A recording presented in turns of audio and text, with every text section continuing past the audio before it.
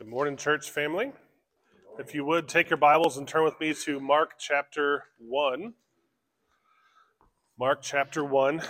You have to excuse my voice this morning. I'm fighting allergies this week. Probably the worst I've ever had in my life. So much pressure, it caused toothaches and just all kinds of trouble here. So we're going to do the best we can this morning. Mark chapter 1. We're going to be in verse 14 through 28. Now, I know what you may be thinking. Josh, you preached 5 verses for an hour last week, and this is 14 of them. Don't worry, we'll make it, I promise. And I don't think it'll be more than an hour. So, Mark chapter 1, verses 14 through 28, and we're going to look together at Christ's authority being established. Mark does a very specific thing here in these next few verses that we're going to tackle together. So it's a lot of reading, so if you would stand with me. If you're not able to stand, that's okay, but we're going to read through the whole text together in honor of the one who gave us this word. So let's start in Mark chapter 1 and verse 14. Now after John had been delivered up into custody, Jesus came into Galilee preaching the gospel of God, and saying, the time is fulfilled and the kingdom of God is at hand. Repent and believe in the gospel. As he was going along by the Sea of Galilee, he saw Simon and Andrew, the brother of Simon, casting a net in the sea, for they were fishermen. And Jesus said to them, follow me, and I will make you become fishers of men. And immediately they left their nets and followed him. And going on a little farther, he saw James, the son of Zebedee, and John, his brother, who were also in the boat mending the nets. And immediately he called them and left their father Zebedee in the boat with the hired servants and went away to follow him. And they went into Capernaum, and immediately on the Sabbath he entered the synagogue and began to teach. And they were astonished at his teaching, for he was teaching them as one having authority and not as the scribes. And immediately there was a man in their synagogue with an unclean spirit, and he cried out, saying, what do we have to do with you, Jesus the Nazarene? Have you come to destroy us? I know who you are, the Holy One of God. And Jesus rebuked him, saying, be quiet and come out of him. And throwing him into convulsions, the unclean spirit cried out with a loud voice and came out of him. And they were all amazed, so that they were arguing among themselves, saying, what is this, a new teaching with authority? He commands even the unclean spirits, and they obey him. And immediately the news about him spread everywhere into all the surrounding district of Galilee. This is the word of the Lord. Let's pray. Dear Heavenly Father, thank you so much for the opportunity to come together today to see the authority that Christ established at the beginning of his ministry. Thank you for revealing that to us as a church body, that we can understand that the one who has called us, the one who is our that we are reunited with, who is our Savior, our King, and our head, has authority over all things, and that we get to see that on display this morning. I pray that you will remove any hindrances from me, help my voice to stay strong, and my faculties to remain active, and that the words that I speak would be glorifying to you and honoring to the text. We love you and praise you in your holy name. Amen. All right, you can be seated. Now, as I mentioned just a few moments ago, as we were preparing to read the text, Mark does something absolutely amazing in these 14 verses. So he's going to take 14 in this 14 through 28 passage of chapter 1. He is going to take in his normal triplicate fashion, and he's going to show us him exerting authority and establish authority over the church. He's going to show us establishing authority over the message, the scriptures, and he's going to show that he establishes authority over the spiritual realm, or demons, Satan and his minions. So we're going to see him come right out of the gate here, swinging, if you will, as far as his authority goes, establishing exactly what he is going to do on this earth. Now, this is, of course, coming off of the last text that we spoke about last week. The Spirit has filled him. He won the wilderness victory, and now he's coming to show that he has authority over all these different things. Now, it is important to know that Mark rarely uses specific places or specific times, and so when he does, he's trying to make a very particular point. And so we're actually going to see in verse 14 here in just a moment that he is giving us the time, which was when John had been delivered into custody, and also where. preaching in Galilee. So Mark is setting up something that he wants us to pay particular attention to based on those two things. So we really have to lean in and understand what he's saying. Now, there is some time set in between verses 13 and verse 14. So if you look at verse 13 and verse 14, we don't know how much time elapsed, but it is clear, both in Mark and in other Gospels, that there is a gap of time between verse 13 and verse 14. So it wasn't like the next day after he defeated Satan in the wilderness. It wasn't the next day that he went into Galilee. There is a gap of time there. Again, we don't know how long, but there was some time between Jesus' baptism and John being handed over. And then the primary thing that I want all of us, and I'll be referencing this word throughout the message today. So it's the Greek word exousia, E-X-O-U-S-I-A. It means authority, but it's not just authority as in a police officer who would have authority, but it's the authority of God. It's a God-like authority over the spiritual realm. And it's the word that is used in the Septuagint, which is the Greek translation of the Old Testament. It's the same word that is used to describe God's power over all the authorities of the earth, over supernatural authorities. It's the authority that he gives to his kings, his priests, and his saints. It's a very particular kind of authority. And this word is used over and over again in this text by Mark. Mark is trying to make sure that we see that he is establishing Christ's authority, or Christ is establishing his authority, and Mark wants us to see that. So that's and the idea that we're going to take away from this message is Christ's overall authority over all things.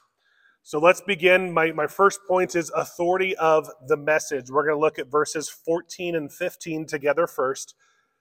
Verses 14 and 15 read, "Now after John had been delivered up into custody, Jesus came into Galilee preaching the gospel of God and saying, 'The time is fulfilled and the kingdom of God is at hand. Repent and believe the gospel.'" So a couple things to notice first is that this text teaches us that the call for repentance did not cease with John. John is out of the picture now. If you guys remember his message from last week, John was teaching that the people that came out from Jerusalem and Judea and all of Samaria that were coming to see the spectacle that was John the Baptizer, he was preaching a message of repentance, but that message of repentance did not stop with John. In fact, Jesus carries it forward and is going to expand on it even further. And so when we look here at first of John being removed from the picture, I want to point something out here that Mark is very careful to align, and that is that John had been delivered up into custody. Now, some of you might show that it says or arrested or put into chains, depending on what version you have. But that idea of into custody is a translation so that we would understand. But the Greek phrase here in the original language is not arrested. It's actually not put in prison. There's other terms that could be used for that. The term here is actually handing over. It's just a very clean statement of handing over.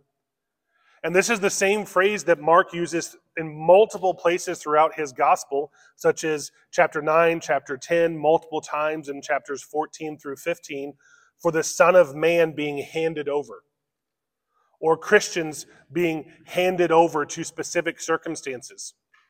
And the idea here is Mark is trying to get us to understand that God handed over John into the particular circumstance. This is a handing over. This is not just an arresting. Now we know that John was arrested, so the translators are able to add on into custody, because we know in John's particular situation, he was arrested.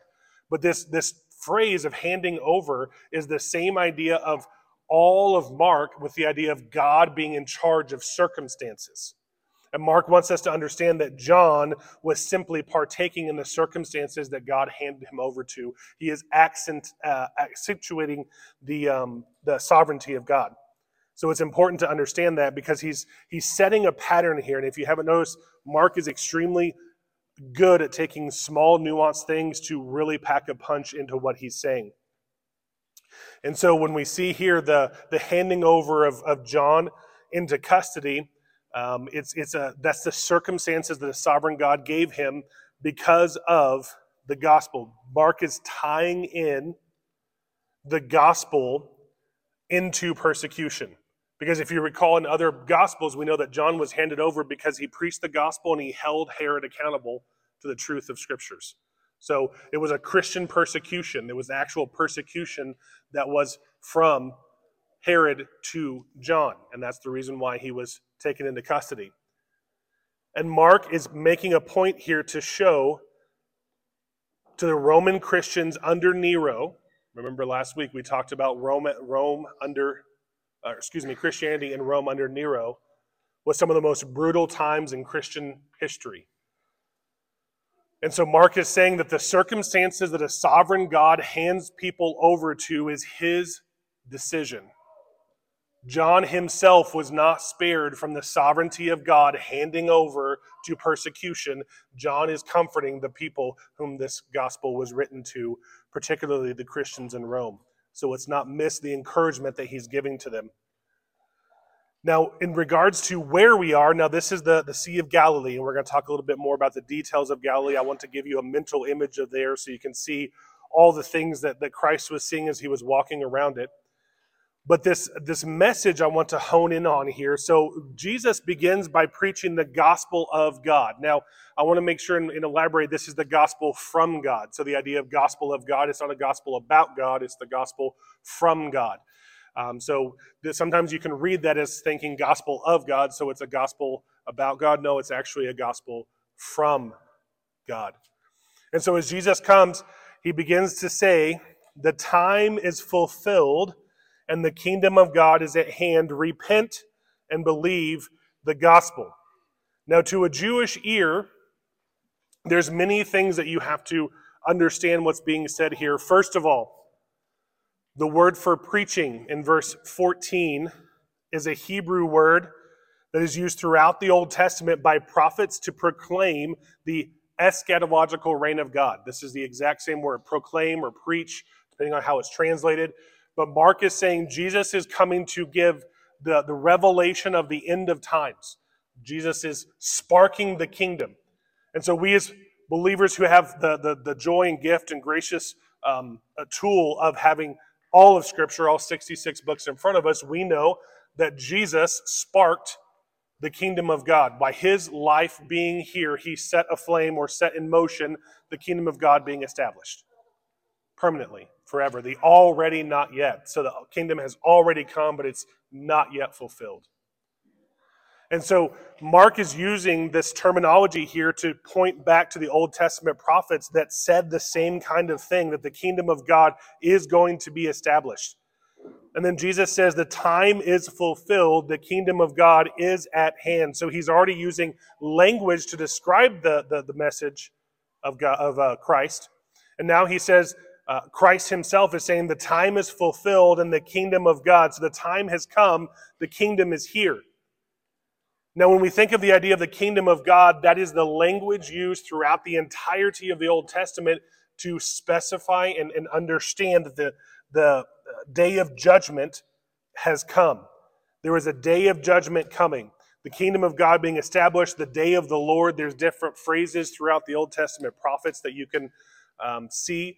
But there is this idea of the kingdom of God or the end times coming and being at hand. And then Jesus says, repent and believe in the gospel. This is a very heavy message. This is entirely different than what the Jews were expecting the Messiah to say. The Jews all expected the kingdom of God to come.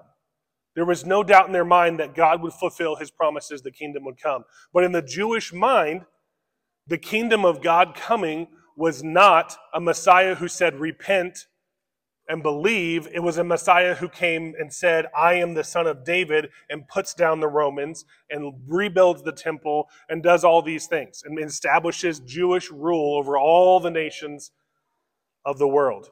So this was a dramatic change for the hearers of Christ. This is what boils down to a law versus gospel presentation. Because the Jews said the law is where we sit. The kingdom of God will be established by God's law being put into and established as the authority over all the world, both Jew and Gentile alike. The law will come in. King David, the throne of David will be reestablished, and the law will be put in its proper place over all. But Jesus is coming and saying, repent and believe in the gospel. Jesus is saying, remove the old thoughts of who you were or what you thought the law was. It's a change of framework. It's actually changing your mind about something. So repentance, a lot of times, I think in today's world, the idea of repentance has lost its true meaning. It's this conjuring, this harder work. You're going to white knuckle it. You're going to make sure you don't sin again. Repentance is actually much more simple than that. You simply change your viewpoint. You change your mind. You're no longer thinking about something this way. You're repenting and thinking about it this way. It's a change of mind. And so he's saying, repent and believe the gospel. Put aside the way you think before and believe the gospel or the good news of Jesus Christ. And it seems interesting for us to think of Jesus saying, believe in the gospel when he is the gospel. Do you see how the gospel writers has equated the idea of gospel not only being a message, but being a person? So we know already, Mark up here says in verse 1, the gospel of Jesus Christ, the Son of God.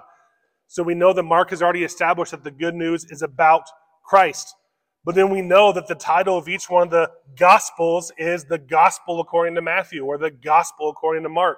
So we have gospel meaning the message, we have gospel meaning the life of or the story of, and then we have multiple times throughout the book of Mark where the word gospel is referenced to a person, Christ himself. And so we know that the gospel writers, Mark's in particular, where we're looking here, has this idea of a gospel message, the good news of Jesus Christ. And so this message that Christ is bringing, the authority of this message is entirely different than what anything the Jews would have known up to this point. In fact, it's been said, the gracious activity of God evokes and demands an appropriate response from humanity.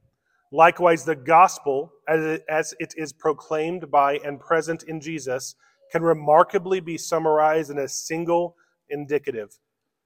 The divine blessing is present in the kingdom of God, and the human obligation is contained in two simple imperatives: repent and believe. Jesus is commanding the people who hear this message to repent and believe.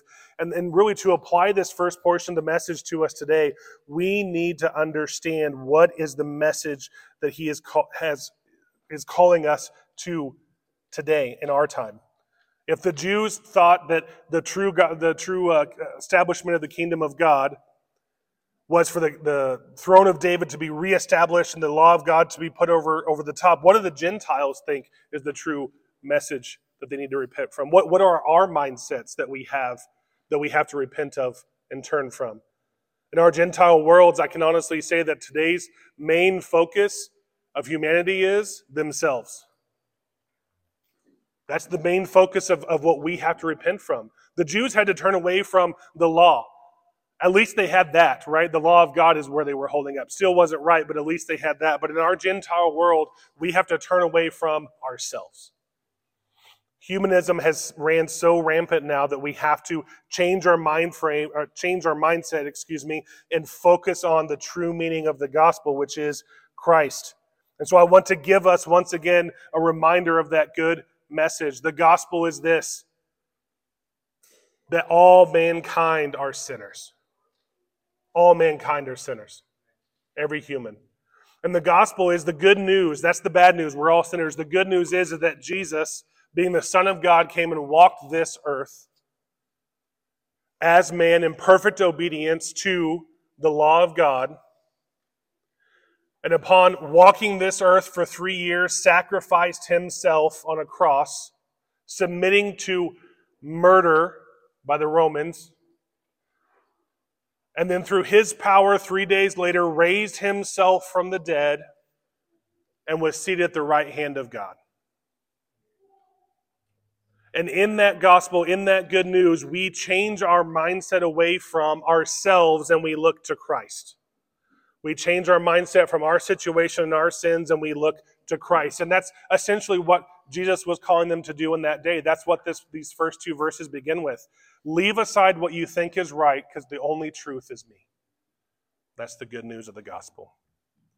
So the authority of the message is where we begin. Number two, the authority over the church.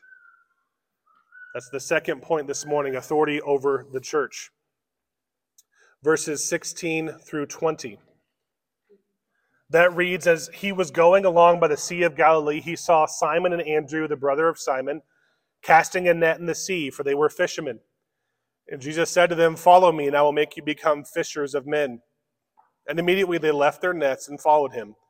And going on a little farther, he saw James, the son of Zebedee, and John, his brother, who were also in the boat mending the nets. And immediately he called them, and they left their father Zebedee in the boat with the hired servants and went away to follow him. Excuse me. Now you may be asking, why is this showing authority over the church? Well, we know that the calling of the disciples, and Mark, in his normal fast writing style, his shorthand, if you will, only records 4 of the disciples being called. But these 4 disciples, nonetheless, are what eventually start the church. The disciples, when you read through the Gospels, you always have to keep in the back of your mind the apostles, or these 12 that are called, are the establishment of the church. This is how Christ chose his church to begin with.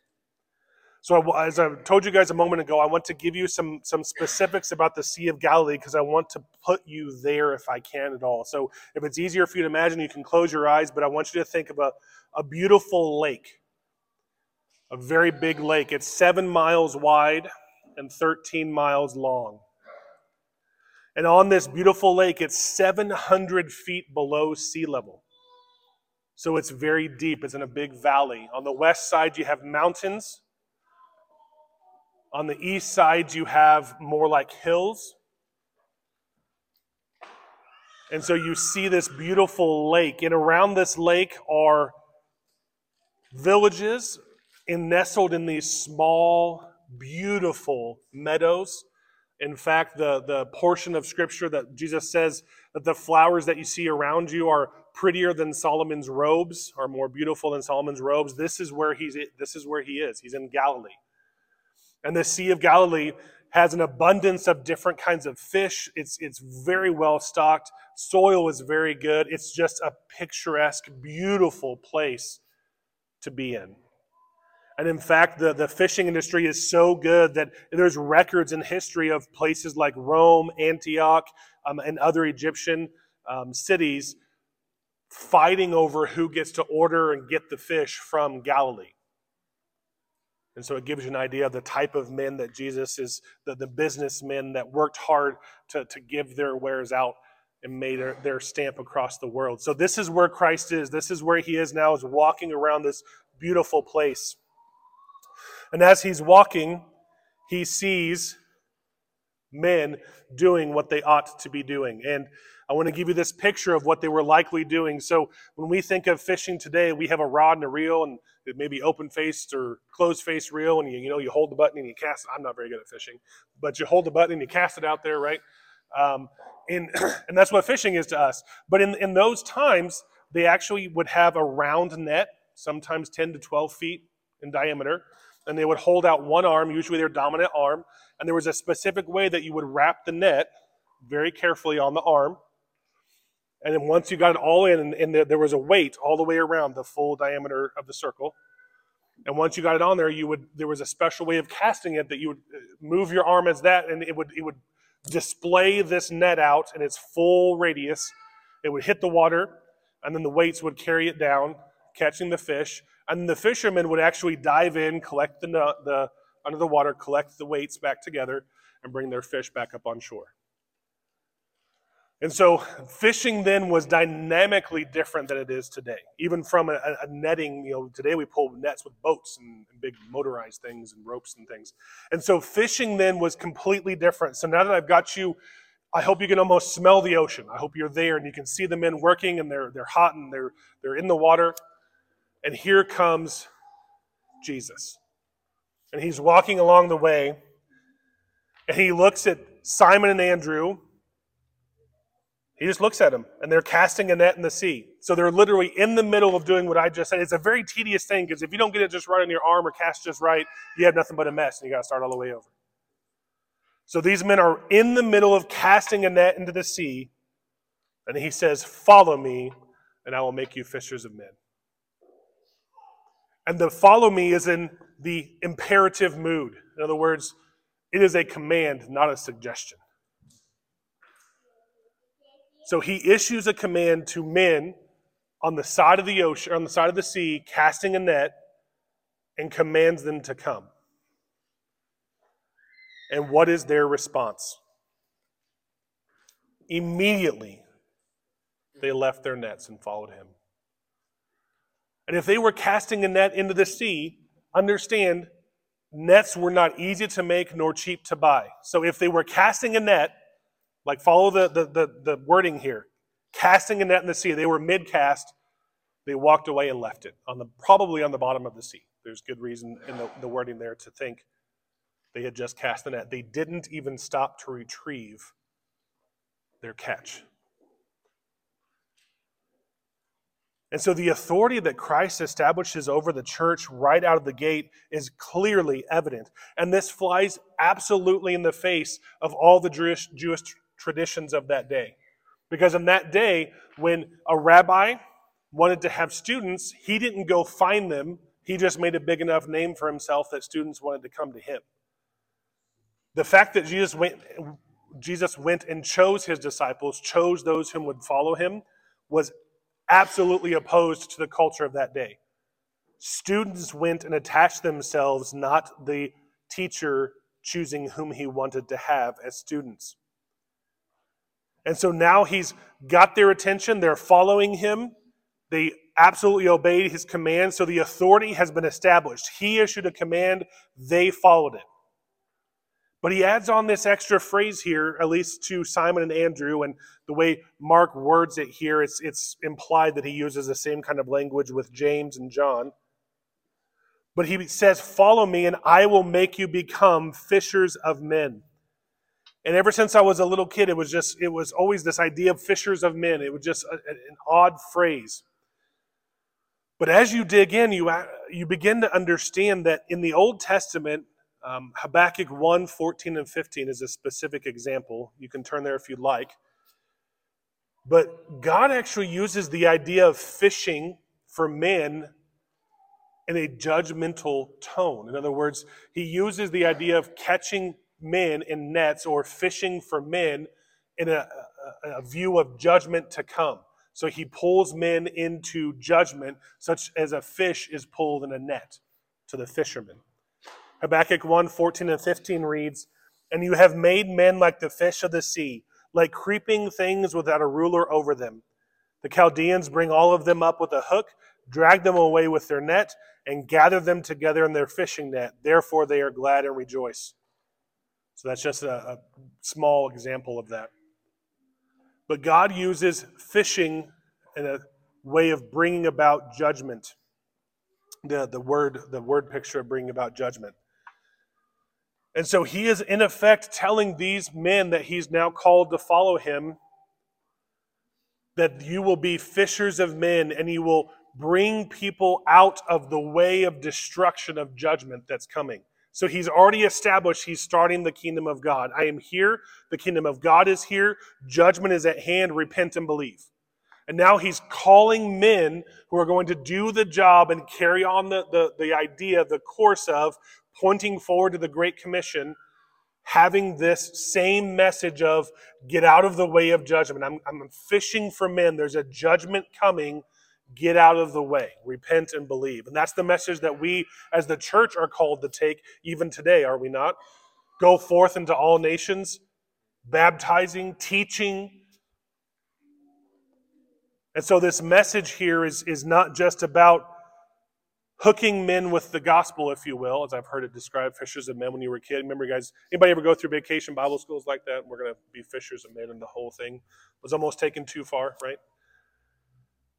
But it's this idea of telling people to escape the coming judgment of God. We're fishing for men to repent and believe and get out of the way of the judgment that's coming. Because it's also a look, like as I mentioned, to the Great Commission, and Mark even brings this same idea back around. So he's in Galilee. Jesus is telling them, I will make you become fishers of men. And then Mark 16:7, he wraps it back around by the angel sitting in the tomb of Jesus, and he tells the disciples, go, Tell his disciples and Peter he is going ahead of you to Galilee. There you will see him just as he told you. He was in Galilee telling them, I will make you fishers of men. Now he's calling them back to Galilee to make them become the fishers of men he promised them. The establishment of the church here is absolutely beautiful. Now, as he moves along, so he's called Simon Peter. They probably left a net on the bottom of the sea even, because it says they were casting a net in the sea at that very moment. And now he gets to James and John. And he doesn't say, Mark doesn't record specifically what Jesus said to them, but it's thought to imply that he used the same kind of language with them. The only difference is they were in the boat mending the nets. And mending the net was a lot of work. In those times, it was hard to make. You had to make your own rope and then mend the nets and seal up the holes. And when he called them, they left their father Zebedee in the boat with the hired servants and went away to follow him. Now, again, at each one of these points, Jesus is pushing back against what the Jews traditionally would have thought. He pushed back against their message. He pushed back against their idea of how a student is attached to his teacher. And now he's pushing back against the familial aspect of the Jewish culture. To take sons away from their father in front of them was a big no-no. You didn't mess with the family. The patriarch of the family was the one who made all the decisions for the men in his household, the women in his household. He was the one in charge. And yet Jesus walked up to the boat with the father sitting right there and said, you two, come with me. And they left in the middle of a work day, nonetheless. Jesus is establishing his authority over everything that he's coming in contact with. Over absolutely everything. In this particular context, it's been said it is not an exaggeration to say that the seeds of the Christian church originated in the first act of Jesus' public ministry, in which he called 4 fishermen into community with himself. Jesus is establishing his authority over the church. In his first act, after getting the Spirit in the wilderness victory, his first public act, he preached the message and called these men to himself. And there's a few things that, as far as application goes, I want us to walk away with from this particular passage. First of all, Christ builds his own church with his own authority. He calls the person that will be part of his church, and they respond. It is Christ's authority that builds his church. But there's also something else that has to apply here, is that we have to understand that to be a disciple of Christ is a radical call to shift in thinking. We have to shift our thinking. He challenged every aspect of the thinking of the Jews by this calling. He challenged how they worked. He challenged their familial relationships. We have to get in our minds that to be disciples of Christ is to abandon everything else. It's to repent of our normal way of thinking, to change how we normally think, and abandon everything else to look to Christ. Now, don't hear me say that when you become converted, you leave your wife and children. Don't hear me say that you no longer honor your father and mother. And don't hear me say you don't go to your job and report as you're supposed to. But what I am saying is that Christ is the primacy above all of that. That Christ establishes his church, and to be a disciple in that church is to put him over all other things. He is our number one concern as disciples of his. And he begins to shift that for us. The work of the Spirit within us is what shifts that we might see it correctly. Number 3, the authority over the Scriptures. So we've seen his authority of the message, the message that he brings. We've seen his authority over the church as he establishes that. And now we're going to look at the authority over the Scriptures in verses 21 and 22. That text reads, "And they went into Capernaum, and immediately on the Sabbath he entered the synagogue and began to teach. And they were astonished at his teaching, for he was teaching them as one having authority, and not as the scribes. So now he's moved from Galilee up to Capernaum. Capernaum is the northern part of the sea. So if you went on up around the Sea of Galilee, up to the very top is Capernaum. And this is the farthest reach away from Herod Antipas. Many think that Jesus made this his home base of operation because it's the furthest reach away from Herod, who was the one that arrested John the Baptist for his message. And so with him being up in Capernaum, he's now establishing a new home base of operations, if you will, because you're going to see this throughout Mark. So now he's moved into Capernaum, and the first thing that he does is go into the synagogue. Now, this is not a temple, excuse me.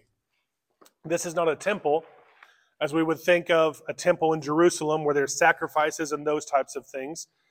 This is actually a synagogue. So the Greek word here is assembly hall or gathering place. This is simply a place of a gathering so that the Jews could speak among themselves, could study the scriptures, the Old Testament, and make decisions. And it was required for there to be at least 10 Jews in a common city that were 12 years of age or older to establish a synagogue. So you had to have at least 10 men to do that.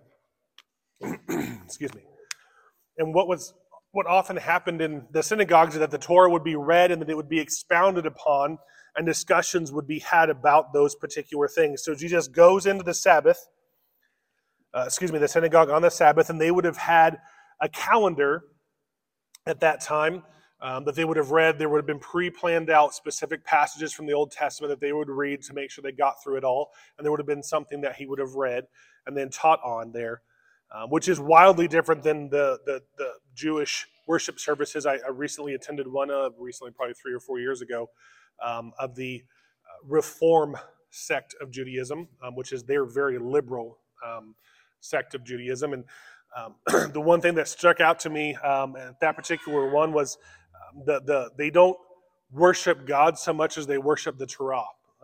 Honestly, there was a big shelf back behind that would be closed. They would open it up and they would take the Torah out and they would parade it around the room.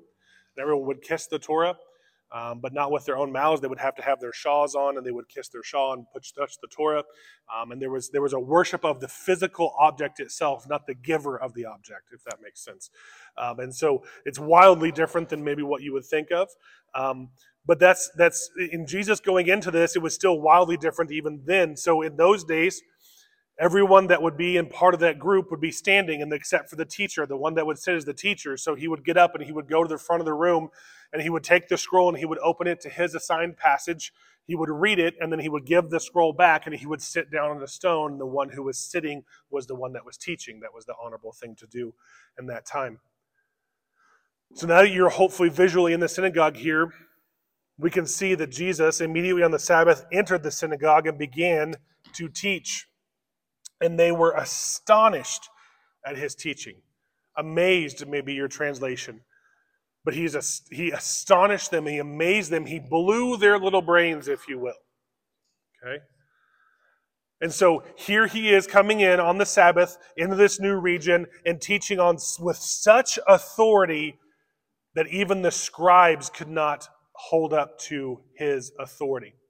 Now, a lot of times when we read this, it says, for he was teaching them as one having authority and not as the scribes. We think this is a knock on the scribes. No, this is just simply lifting Jesus up, because the scribes of that day is not what you consider a scribe that may pop in your mind when you first think of it. Normally, when we think of scribe today, we think of someone who simply writes things down, right? The scribe of the court system, they just take notes. You don't have to know anything except how to type, right? In the Old Testament, that's what scribe meant too. So if you read in the Old Testament, scribes of the courts of David or Solomon were simply men that took notes on what happened in the court. But that is not the case with scribes in the New Testament. They were synagogue rulers. They had an expertise in being a librarian. They had to keep track of everything. They were part of the worship committee, the custodian, school teacher. They would also have authority as far as a Torah expert, so they were considered to be a Torah professor, if you will. They were a teacher and moralist, so not only were they supposed to know the Torah, but they were going to tell you how to apply it and how to live rightly. And they were also civil lawyers, so they actually helped make decisions among disputes of people in the area. So the scribes were not men that were of the bottom echelon of the Jewish tradition. In fact, they were the only ones outside of the Sanhedrin that were, outside of the chief priests that were invited to the Sanhedrin. Normal people could not get into the Sanhedrin meetings. And so these were men of caliber in that day. They were experts, they were professors, and yet Mark makes a note and says he's preaching as one that has authority.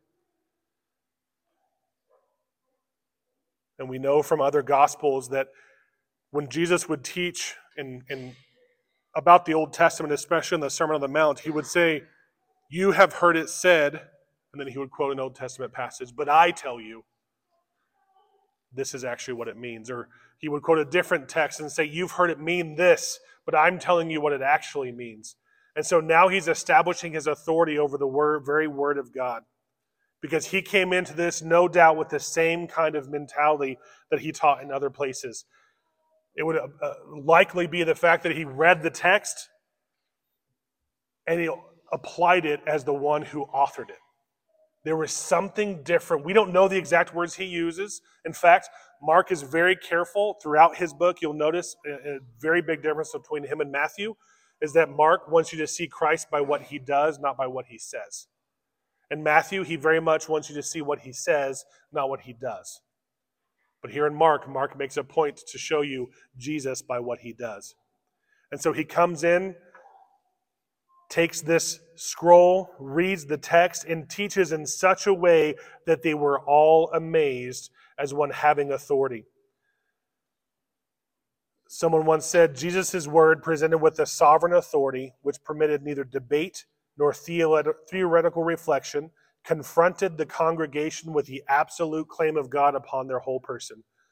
Jesus' teaching recalled the categorical demands of the prophets rather than scribal tradition. He's taking them back to the root meaning of the Old Testament. That's ultimately what he would have done.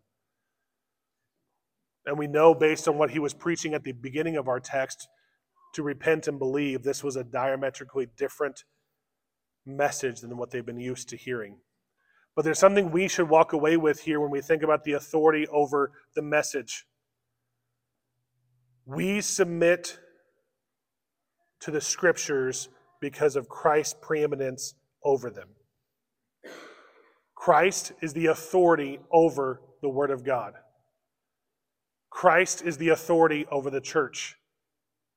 Therefore, we submit to the Word of God as though it came directly from his mouth, because it did. It is breathed out by him.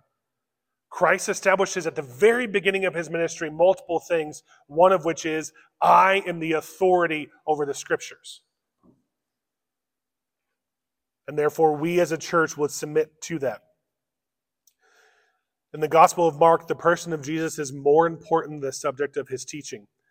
If we want to know what the gospel or teaching of Jesus consists of, we are directed to its embodiment in Jesus, the teacher. We see the gospel message in Christ and his authority over the scriptures that he has gifted us to then take those scriptures and impact our lives. It's a beautiful thing that we get to see here right at the beginning of this new gospel that we're going through. My last point is authority over Satan, verses 23 through 28. Authority over Satan. Let me read verses 23 through 28 first. And immediately there was a man in their synagogue with an unclean spirit, and he cried out, saying, What do we have to do with you, Jesus the Nazarene? Have you come to destroy us? I know who you are, the Holy One of God. And Jesus rebuked him, saying, Be quiet and come out of him. And throwing him into convulsions, the unclean spirit cried out with a loud voice and came out of him. And they were all amazed, so that they were arguing among themselves, saying, What is this? A new teaching with authority? He commands even the unclean spirits, and they obey him. And immediately the news about him spread everywhere into all the surrounding district of Galilee. So he has come, he's taught, and then Mark says immediately in verse 23, Immediately, there was a man in their synagogue. So at this same moment, so I want you to again picture this with me. Get your mind's eye there. The synagogue is there. The Jews are there standing around listening to the seated teacher. Jesus is teaching with such authority that it's blowing their minds. I'm astonished. I can't believe this. And then suddenly, someone who's possessed comes up and cries out.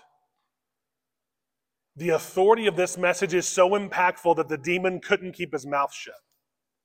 Think about that. The authority of Jesus is so recognized that it drew out Satan's minion. And he cries out and says, "What do we have to do with you, Jesus the Nazarene? Have you come to destroy us? I know who you are, the Holy One of God." And this particular way that the demon addresses Jesus is really interesting. Has anybody ever thought that why did he call him Jesus the Nazarene, the Holy One? That's obviously his title. We know that that's great. But what does a demon need to do to speak his full name in such a specific and precise fashion? Well, the practice in those days, it was commonly believed that the way to gain control over a person or an entity, especially in the spirit realm, was to speak their name precisely as it was given to them. So by this demon, understand what this is saying, in the tradition of the intertestamental period. So let me give you some context before I explain here. So during the time between the end of Malachi and the beginning of Matthew is called the intertestamental period. It's about 400 years. During that time, there is recorded in history and in Jewish history as well, but the rabbinic teachings, an insane rise in demonic activity. Just unexplained supernatural occurrences the closer it got to Christ walking the earth. Just, if you look through history, it's unbelievable the amount of demonic activity. They knew something was coming, is the bottom line. They knew that the Messiah was coming. Because it had been prophesied within about a 70-year range. Christ came within that 70-year range, but there was about a 70-year range when the Messiah was supposed to come. And so these demons were rallying, so to speak, making themselves known. There was a lot of spiritual activity. And so as humans, they would attempt to make use of them. You see this in Acts where people would use demons to make money, to fortune tell, those kinds of things, to try to get demons to leave their family members for those who were oppressed or possessed. And so different methodologies came about trying to control these things. And one of the most common beliefs is if you could speak the name precisely as this demon was, that you would garner control. And so this demon has the audacity in what likely is the middle of Christ's teaching to come up and say, Jesus the Nazarene, the Holy One of God. He is literally trying to take control of Christ to defeat him with his words. This recognition formula is not a confession, but a defensive attempt to gain control of Jesus. This demon was so sure of himself, he was trying to take control of the very Son of God. And yet, he couldn't. He couldn't. In the very next verse 25, it says, "And Jesus rebuked him, saying, 'Be quiet and come out of him.'" Now you notice, on the flip side of this, if the demon is trying to use the common way of controlling him by using the name and it doesn't work, Jesus doesn't have to use the common way of controlling him. He just commands him. Get out. So now we've seen Christ establishing his authority over the demonic realm as well, completely in the face of all the common belief of that day. So you've seen Jesus completely destroy the cultural beliefs of that time between the message that was counter to what the message they had thought it was going to be, establishing the church against the counter idea of students picking their teachers. You've seen him destroy the belief of scribes having the ultimate authority over the scriptures and him saying, no, this is truly what it means. And now he's establishing his authority over the demonic. And this demon immediately does exactly what he says. In a fit of, I'm sure, defeat, rage and defeat, verse 26, it says, and throwing him into convulsions, the unclean spirit cried out with a loud voice and came out of him. This is amazing. The immediate way that this demon complied shows the authority of Christ. Physically, tangibly. The people around him we're going to read it here in just a moment. The people around this would have been absolutely amazed. And in this particular case, let's look at what they say. In verse 27, it says, and they were all amazed, so that they were arguing among themselves. Now we know, some of you may chuckle at this, we know that not all doesn't always mean all, right? So when you say all of the world did something, do you mean every single human being ever made? No, of course not, right? All is different in different contexts. But in this context, this Greek word literally means all of the people in the synagogue. Every single person that was there was amazed. And they were arguing among themselves, saying, what is this? A new teaching with authority, and he commands the unclean spirits. Do you think Jesus is trying to show himself to the Jewish people? Because this is what the Old Testament establishes as God. God establishes himself as having authority over his word, over the message, when he spoke to the people, and he establishes his authority as God over all the things around them. The most powerful force to people of the Jewish tradition were the demonic. He's establishing himself in their mind's eye as the supreme authority right out of the gate, right in a small synagogue in Capernaum on the north end of the Sea of Galilee. He has begun his ministry. But there's also significance here that we have to understand from an Old Testament fulfillment as well. Genesis chapter 3 tells us about the curse that was brought on mankind because of their sin. And in Genesis 3:15, we know that there is going to be an offspring of the woman who will bruise the head of the serpent, and we know that serpent is Satan, who will bruise the head of the serpent, stomping his head. Jesus is saying, I am here. The fulfillment. I am establishing my authority over the serpent. I'm establishing my authority over Satan. What was promised to you upon creation, at the creation of time, the Redeemer is here. The one who has this authority is here.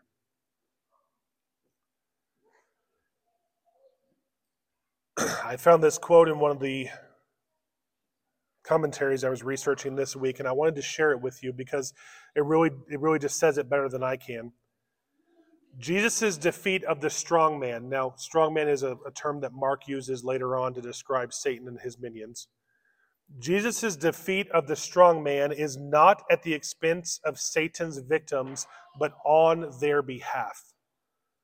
Not only are unclean spirits expelled, but broken people are restored to health and wholeness under the possibility of restoration with their Creator in whose image they are made. The exousia, or authority, of Jesus is astonishing, not as a display of Jesus' grandeur, but as a power of redemption for captives. That's the ultimate display that he's bringing here. Yes, the authority over the scriptures is absolutely amazing. The authority over establishing the church is beautiful. The authority over the demons is absolutely paramount to his defeating of Satan at the end of time. But he is establishing the grandeur and the power of redemption on his first act of public ministry. We see him redeeming men to himself out of the clutches of Satan, out of the clutches of what you would consider death. This is a precursor to what he's going to do later on the cross. So now we've seen his exousia, in multiple different ways in today's text. We've seen him establish himself as the ultimate authority. And the application of this last point is we need to know that the kingdom of God has been established, and Mark makes sure we know that this kingdom has authority over the kingdom of darkness. The Christ that we serve, who we are united with, has complete and utter authority over the spiritual realm. And we can rest in that. We can rest in that. If day one he established this as authority, we have nothing to fear. Brothers and sisters, we have nothing to fear. There's nothing that this world can throw at us. There's nothing that the realm of darkness can bring about. There's nothing that is outside of his authority, including Satan and his minions. Why should we fear? We look to Christ and be encouraged by his authority. So as I conclude this passage today, we've looked at Mark establishing Jesus' exousia, such an interesting word, this godlike supernatural authority over the highest echelon of the religious leaders. We see him establish this authority over the church itself. We see him establish this authority over the unseen realm. And we see his clear authority over the scriptures themselves. And what I want us to walk away with from this is understanding that the warrior that Mark portrays Christ is established right here. Remember, our theme for Mark is one of the aspects of Christ that we're going to see is the warrior king. He is establishing himself as a warrior king right out of the gate. And now we get to track through 16 chapters of him showing this authority in everything that he does. And it's going to be beautiful, and we get to look at it together as a church body and studying our Christ. And I want to thank you all. I know my mind and my voice is not normally what it is, so thank you all for sitting through that, because I'm sure it wasn't as easy as it usually is. So thank you for that. But let me pray, and we'll move on with our reflection time. Dear Heavenly Father, thank you so much for the opportunity for us to come together again and see your authority that you've established at the beginning of your ministry. I thank you for helping my voice to last as you are a gracious King, and I pray that the message was heard that you intended to have heard, and that your Spirit would apply it to us, for I am simply a vessel, and I pray that your Spirit and that you will be glorified in all things today. Help us as we approach our time of communion to think about the authority that you have over all things, and to meditate on resting in you and what you've done for us. In your holy name I pray. Amen.